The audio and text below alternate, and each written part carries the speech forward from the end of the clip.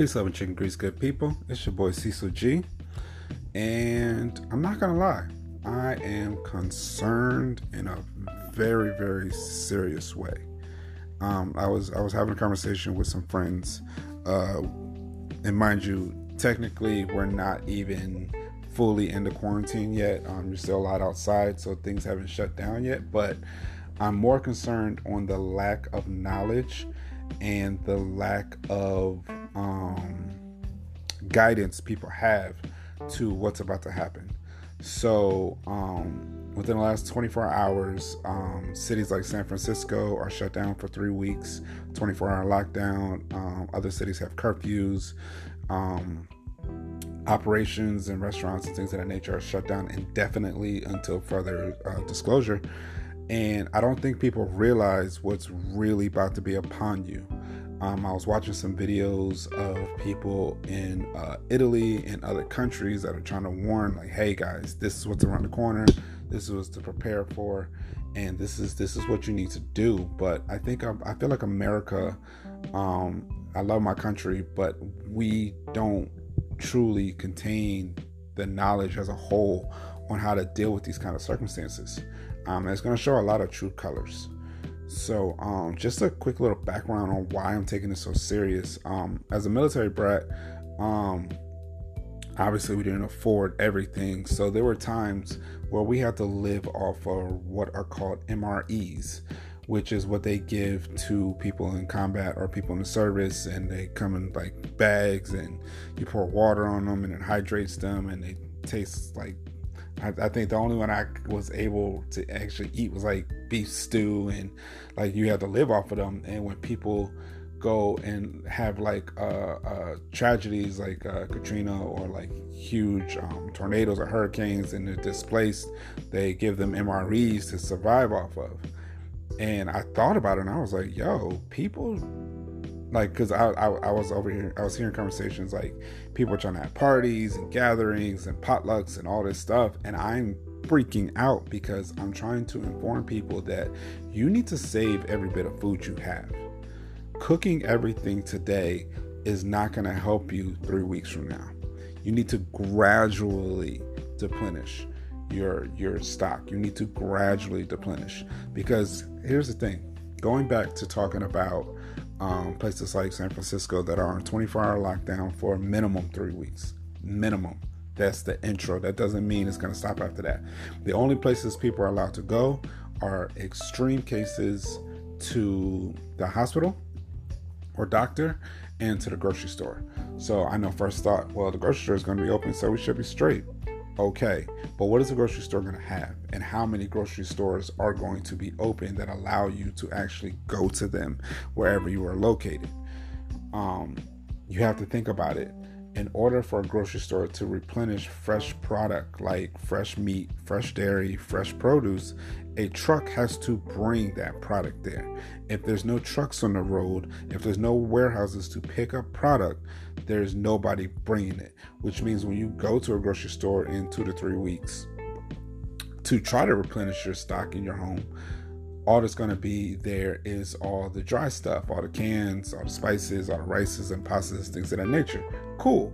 That might make you, if it's still there when you get there, that might last a little bit. But what happens when you go to the grocery store and they haven't been able to replenish the dry food, and now the only thing they have is flour? Now the only thing they have is some spices. Now the only thing they have is they don't have anything in the freezers anymore. They don't have anything fresh produce for you to buy. They don't have a lot of the dry stock. What happens when the grocery store runs out of food? This is where I'm trying to get people in the psyche. This is where I'm trying to get people to understand. Like, the program I'm putting together is to get us through the next 4.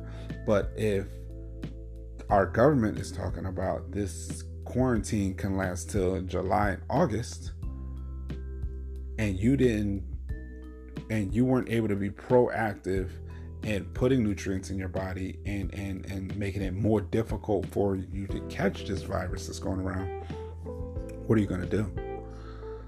You know, what are you going to do when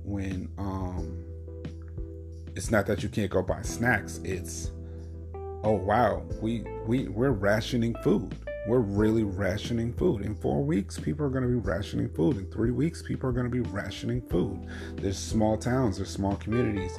Walmart's about to be closing their doors. Walmart. Disney World already closed their doors.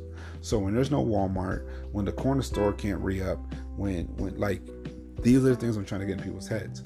This is why I'm trying to say, buy fresh first, then buy non-perishables, because it's going to switch in your household from cooking fresh to cooking non-perishables.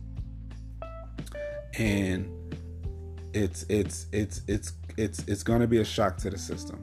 And I'm sorry that I had to come over here and get a little aggressive with it, but I'm fucking scared.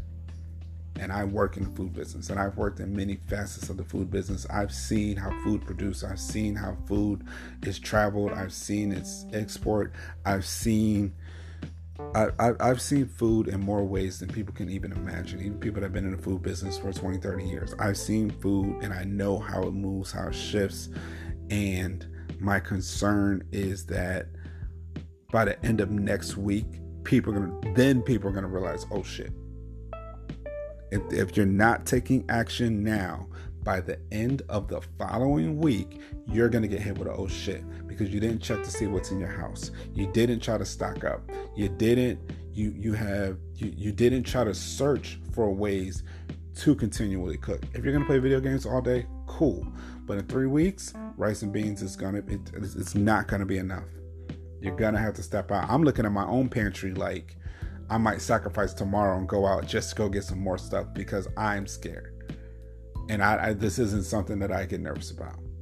So I really want people to take it seriously. I really want people to zero in and focus, especially if you got to teach your kids now. You got babies at home, you got dogs at home. It's gonna get tight, people, and really gotta buck up, really gotta pay attention to what's going on.